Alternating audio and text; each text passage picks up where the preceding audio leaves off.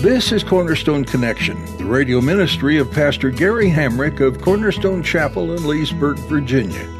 Pastor Gary is teaching through Mark.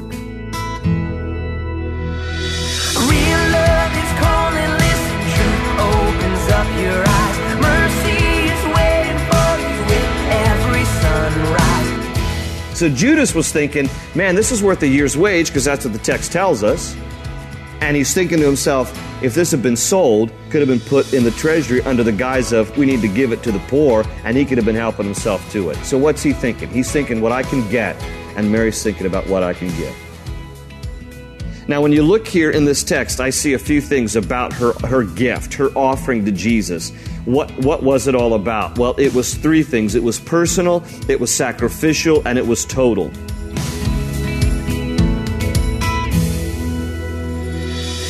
When you come to Jesus, are you thinking, what can I get from him, or what can I give to him? These are two very different ideas, and the heart of the matter behind such questions are drastically different. In Pastor Gary's message today, he'll examine the differences. One is of a servant's heart, and the other is looking to be served. One wishes to glorify God, the other wants to please the flesh. Use today's message to ask yourself where your heart is. Are you looking to fulfill your desires or Jesus's? At the close of Pastor Gary's message today, I'll be sharing with you how you can get a copy of today's broadcast of Cornerstone Connection. Subscribe to the podcast or get in touch with us. But for now, let's join Pastor Gary in the book of Mark, chapter 14, with today's edition of Cornerstone Connection. There's no other prophecy that we're waiting on before the trumpet call of God could sound and God raptures the church. So what does that mean? That means we have to be ready. And we have to be living our lives in such a way that he could come at any moment. In fact, that's something else that Peter said there in 2 Peter chapter 3. In verse 11, he says, well, since everything will be destroyed in this way, talking about the future of the earth will eventually be destroyed by fire, so will the heavens. Since everything will be destroyed in this way, what kind of people ought you to be? He asks, and then he answers it, next sentence, you ought to live holy and godly lives as you look forward to the day of God and speed its coming. That's the mandate for the church, that until Christ returns, he better find us faithful. And he better find us watching and ready for his second coming. And that means living a holy life like he could come at any moment, because he could. And this is the hope of the church. But yet some people are living like he's just never going to come back. And we need to instead be living with vigilance, to be awake spiritually, that is to say, and to be on our guard, and to be looking, and to be expectantly waiting for his return. And so that's what he exhorts us to be about here. Well, we move into chapter 14 now, and again, this is part of the Passover season here, leading up to his crucifixion. And so chapter 14 says this, now the Passover and the Feast of Unleavened Bread were only 2 days away, and the chief priests and the teachers of the law were looking for some sly way to arrest Jesus and kill him. But not during the feast, they said, or the people may riot. See, they understood that right now Jesus is still pretty popular. I mean, it was just a few days ago on Sunday, what we call Palm Sunday, Jesus comes riding in to Jerusalem on a donkey, and people are waving palm branches, and they're all excited, and they're hailing him, and they're reciting Psalm 118, the Messianic Psalm. And so they're excited, and the chief priests, the leaders, and they know Jesus is very popular right now, and if they try to arrest him, they're going to have a riot on their hands. So they have to wait. And so it says in verse 3 that while he was at Bethany, reclining at the table in the home of a man known as Simon the leper, a woman came with an alabaster jar of very expensive perfume made of pure nard. She broke the jar and poured the perfume on his head. Some of those present were saying indignantly to one another, why this waste of perfume? It could have been sold for more than a year's wages and the money given to the poor. And they rebuked her harshly. Leave her alone, said Jesus. Why are you bothering her? She has done a beautiful thing to me. The poor you will always have with you, and you can help them anytime you want. But you will not always have me. She did what she could. She poured perfume on my body beforehand to prepare my burial. I tell you the truth, wherever the gospel is preached throughout the world, what she has done will also be told in memory of her. Okay, so this scene here is happening in the town of Bethany, and that plays into this scene. We'll talk about that in a minute, the actual name of the town and the location here. But this story here is not to be confused with another similar story that is found in Luke's Gospel, chapter 7, when Jesus is at the home of another guy named Simon, but that Simon is known as Simon the Pharisee. And in Luke 7, another woman comes in, and she also breaks an alabaster jar of perfume, and it says that she pours it on Jesus' feet. Mark's gospel here says in this scene that this woman pours it on Jesus' head. But you have very similar things. In Mark 14, you have a woman who comes into this home. There's a guy named Simon who is, the owner of the home. And this woman breaks this alabaster jar, very expensive perfume, pours it on Jesus' head. You have a scene in Luke 7 where it's another Simon. He's a Pharisee. The woman who comes in that scene is a prostitute. She breaks this alabaster jar of perfume and pours it on his feet and cries over his feet and wipes his feet with her hair as well. Those two scenes are different. Now, this scene here in Mark 14 is also the same as what you're going to read later in John chapter 12, verses 1 through 10. And in John 12, it tells us that the woman in this story here in Mark 14, John 12 tells us, is Mary of Bethany. This is the Mary who is the sister of Martha and Lazarus. It's that Mary. The home is Simon the leper. This is a different guy from Simon the Pharisee, and probably he's named Simon the leper, not because he's still a leper. If he were still a leper, he'd be in a leper colony, and they wouldn't be having dinner at his house. I mean, maybe Jesus would, but nobody else would, okay? Because you're not going to go near a leper. And they were all unclean, and they were quarantined in the day. So this is probably a guy that Jesus has actually healed of leprosy. But he still is known as Simon the leper.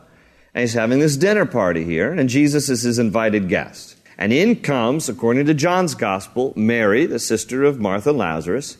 And she's coming in here. She's also from Bethany, so this all makes sense here. And she comes with this alabaster jar of very expensive perfume, and it's made of pure nard. She breaks it, pours the perfume on Jesus' head, and John's gospel adds, and she also pours it on his feet. In other words, it's just a total body oil over here. And she's doing it because Jesus says, listen, she has insight. And it's an insight that the other 12 of his disciples didn't even have. All this time Jesus keeps saying to them, listen, Son of Man is going to be betrayed, turned into the hands of sinful men, going to be crucified, going to rise after 3 days. And they're like, duh. They're always like that. But Mary gets it because Mary is actually doing something in advance of his burial. She's hearing all of this. And she's tuned in. And she's actually anointing him as a way to honor him. And it's an offering to him. And she's worshiping him. But Jesus says she's preparing my body for burial. And they're probably scratching their heads going, burial? When are you going to die like this? Because they're just clueless here. Not the sharpest knives in the drawer. But Mary gets it here. And so she's anointing him with this oil here as this way of honoring him. And Jesus says this story is going to be told about her in memory of her. And here we are 2,000 years later talking about her. Because her legacy lives on of this beautiful thing that she has done. Now, in the middle of this scene, it says here that some of those present were saying indignantly to one another. Actually, John is specific. John says that it was Judas who actually spoke up. And it's the first time that we hear Judas speaking in the Gospels. And John's Gospel says, Judas spoke up and he said, you know what? This money could have been given to the poor. What are you doing? But John adds that he said this not because he cared about the poor, but he said this because he was the keeper of the money bag and that he was a thief. So Judas was thinking, man, this is worth a year's wage, because that's what the text tells us. And he's thinking to himself, if this had been sold, could have been put in the treasury under the guise of, we need to give it to the poor, and he could have been helping himself to it. So what's he thinking? He's thinking what I can get, and Mary's thinking about what I can give. Now, when you look here in this text, I see a few things about her gift, her offering to Jesus. What was it all about? Well, it was three things. It was personal, it was sacrificial, and it was total. In other words, it expressed her love. It was personal. She's doing this personally to Jesus. Her gift, her offering, this expensive perfume, she's doing it because of her love. She didn't care what other people thought. There's no mention in any of the text when it describes this story that she says anything. It's just what she does. She has nothing to say to defend herself, while these other guys are like, you know what, this could have been given to the poor. What are you doing? She doesn't respond. She doesn't say anything. She just honors Jesus. She does it personally. She does it sacrificially because it says it was very expensive. I mean, it does say here it was worth about a year's wage. Think about what you make in a year. Think about giving that all to Jesus. An entire year's salary. It's made, it says it's of pure nard, or actually spikenard. Spikenard was a flowering plant, and it was more likely found and imported from India. Very expensive here. And so it's sacrificial because it's very expensive. And yet it's a total gift here. Because she has to break it in order for it to be poured out. So once it's broken, this is all going to be used here. She's not being partial about it. She's being total about it. And it's just this beautiful picture here, this total commitment. She's just all into Jesus. It's all about Jesus. And what she does for him is personal, it's sacrificial, and it is total. She is all in. And what a great example here. Now, when they're bothered, the others, because this could have been given to the poor, Bethany, as I mentioned a couple of weeks ago, some translations say it means the house of dates. But an actual better translation is Beit Ani. Ani in Hebrew means poor. And even in Aramaic, which would have been the language of Jesus' day, Anya meant poor. So Beit Anya, Bethany, means house of the poor. It is believed that Bethany was a place where there was actually a location called a poorhouse. That if you were poor or homeless, there was a place you could go in Bethany and they would take care of you. And it was known as the house of the poor, a place where the poor could go and live.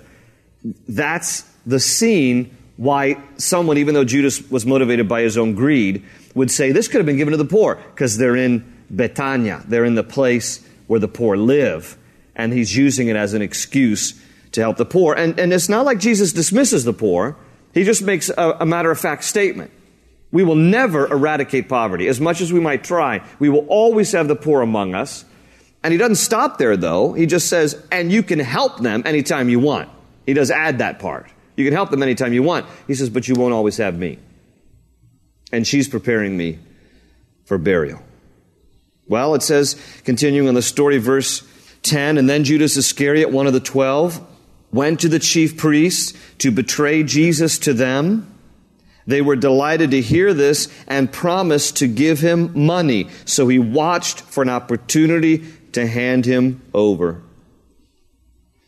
Most often, and I know this is going to be a broad categorization of things, but most often, people fall because of power, money, or sex. And it's a money thing here. The human heart is often driven by power, money, or sex. And I mean sex in a wrong and an unhealthy way outside of the bounds of what obviously God has given us to enjoy within the context of marriage. But those things often bring people down. And Judas's deal was money. He's going to betray Jesus out of greed. And it might have been on the back of what just happened in this scene, because he wanted the money for the perfume that he didn't get. So now he's all bent out of shape, and he's going to go see what he can do to betray Jesus. And what's he going to do? He's going to ask money for his betrayal. Well, verse 12 says, on the first day of the Feast of Unleavened Bread, when it was customary to sacrifice the Passover lamb, Jesus' disciples asked him, where do you want us to go and make preparations for you to eat the Passover? So he sent two of his disciples, telling them, go into the city, and a man carrying a jar of water will meet you. Now, that would be unusual, by the way, because in this culture, anybody carrying a jar of water would have typically been a woman. And so, God bless you, ladies. You were doing the hard labor while the men typically, Jesus could have added here, normally a man would be at home in a lazy boy chair with a remote control, but he didn't. He was kind, and he just said, this will stand out to you. A man carrying a jar of water will meet you. Follow him. Say to the owner of the house he enters, the teacher asks, where is my guest room where I may eat the Passover with my disciples? He will show you a large upper room furnished and ready. Make preparations for us there. The disciples left, went into the city, and found things just as Jesus had told them, so they prepared the Passover. When evening came, Jesus arrived with the 12. While they were reclining, note that, while they were reclining at the table eating, he said, I tell you the truth, one of you will betray me, one who was eating with me. He's talking about Judas. They were saddened, and one by one they said to him, surely not I. Notice how they weren't all that confident about their own relationship with him. It is one of the 12, he replied, one who dips bread into the bowl with me. The Son of Man will go just as it is written about him, but woe to that man who betrays the Son of Man. It would be better for him if he had not been born. While they were eating, Jesus took bread, gave thanks, and broke it and gave it to his disciples, saying, take it, this is my body. And then he took the cup, gave thanks, and offered it to them, and they all drank from it. This is my blood of the covenant, which is poured out for many, he said to them. I tell you the truth, I will not drink again of the fruit of the vine until that day when I drink it anew in the kingdom of God. When they had sung a hymn, they went out to the Mount of Olives. So in my Bible, it's probably subtitled like it is in yours, called the Lord's Supper. This is where we get the ordinance. Jesus initiates two ordinances for the church, baptism and the Lord's Supper. Now, your tradition might call it communion or the Eucharist. Eucharist is just a Greek word that means the thanksgiving. And we get that from this passage. Now, what is this passage? Because in order to understand the ordinance we practice today, we have to understand the Jewish roots of it. First of all, contrary to Leonardo da Vinci's portrait of the Last Supper, they would not have been all on one long table, okay, looking straight on.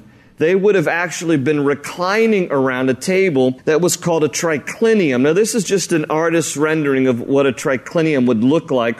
Triclinium is a Roman term from the Latin words that are a combination meaning three couches or three cushions. And there were three sections that were arranged like a U shape. And this was a whole lot better if you're going to have a dinner party and you want to be able to see people instead of looking all the way down a long table, contrary to Leonard. That's what I call him, Leonardo to you. But anyhow, it's more like a U shape. And based on the text, now the only thing that this doesn't really show that well is, as I pointed out to you, they're reclining. Now here they're sitting, okay? They're sitting just like we would sit, but not typically in Jewish style. In Jewish style, they considered their left hand to be unclean. Their right hand is what they would eat with. They would all recline on their left elbow, and their feet would be stretched out away from the table like spokes, off of a wheel. And their feet would be then extended outward as they would be reclining on the left elbow. Which is why in John's Gospel, when it talks about Jesus comes along and washes all their feet, is because they're all stretched out. And so he could walk around the perimeter of the triclinium and wash everybody's feet like that. And here they are, all leaning on their left elbows, typically, and they would eat with their right hand. And they're having this Passover. Now, based on the conversation and some of the things described, we have a pretty good guess where some of them were seated around the table. First of all, Jesus would have probably been seated second from the left side, second in from the left side, because that's typically where the host would sit around a triclinium at a Passover meal. And it was, so that he could be able to welcome new guests, typically the host, and get up and be able to welcome new guests and still be able to see everybody and not be tied in. You wouldn't put him at the end of the U shape or the horseshoe because then he can't get around the people very well. That's typically where your host would sit. It is probably likely that John was seated to his right. Why? Because in the text it talks about how the one that Jesus loved, when you look at the gospel accounts, not necessarily Mark's gospel, you look at all the gospel accounts, it talks about how John was leaning on the breast of Jesus, or leaning on his chest. And if you're on your left elbow, and everybody's on their left elbow typically, and you're eating, if you're John, you're going to have to be leaning on Jesus and kind of looking up to be able to see him. And this is, you're going to get friendly at a dinner like this, okay? Everybody's cozy. You're kind of leaning on people. It's Middle Eastern, okay? People are very warm, huggy, lovey. It's not like American. You have your 3-foot bubble, all right? There's no bubble here, all right? Everybody is close. You're leaning on each other. And so that's probably where John was located. Peter was probably located on the opposite end because in the Gospels, it says that when Jesus said, one of you is going to betray me, it says that Peter motioned to John and said, why don't you ask him who it is? And it would have been an easier conversation for someone across on the other side to be able to have conversation with John in that position. So that's probably where Peter was. And then lastly, this is probably where Judas was, on Jesus' left. Because the text says that Jesus is sharing the same bowl to dip the bread. And that's probably the location of Judas. Now here's what's even more fascinating on the setup of the triclinium. The host is seated where Jesus is. And then he has his special guests on his right and on his left. Typically the person on your right at a dinner like this was considered one of your closest friends. That would be John. But the person on your left was considered the guest of honor. And Jesus put the one who would betray him in the position of the guest of honor. Now, it says a lot. Peter, by the way, is in the position of the servant. Typically, the servant would sit at that end so you could get up and get more food and wash people's feet. And Jesus intentionally puts the one who was the most boastful at the place of servanthood. And that plays out in this story in the verses that follow, which we'll get to next week. But very interesting order around the triclinium where Jesus had people positioned here. And yet the very one who's going to betray him, Jesus had him right there. I'm sure that as much as when we read the story and we get angry about Judas, we feel like the betrayal and just the how could you do such a thing and the disgust that we feel, I'm convinced that to the very end Jesus loved him. That Jesus loved him and puts him right in that place of being the guest of honor. Brokenhearted over him, no doubt. Knows obviously here in advance that Judas is going to betray him. He says, it'd be better for you never to have been born than to betray me, but brokenhearted and loved him nonetheless. And for any of us who have ever betrayed Jesus, and there are times we betray him in some way, shape, or form. Not, disowned him in different ways, like we don't know him. We're not going to be his witness. We're going to pretend like we're not a Christian. All those different ways that we can betray him and disown him, Jesus still loves him. Open ocean, jump in and you'll find the cornerstone's your connection. Run towards your new life. Thanks for tuning in to Cornerstone Connection with Pastor Gary Hamrick. Pastor Gary has been walking us through the book of Mark. More than the other gospel books, Mark seems to have been written in a way that communicates the fast-paced course of Jesus' ministry, helping us realize it was only for a short time. While the book of Matthew focused on proving Jesus as king, Mark focused on Jesus as a servant.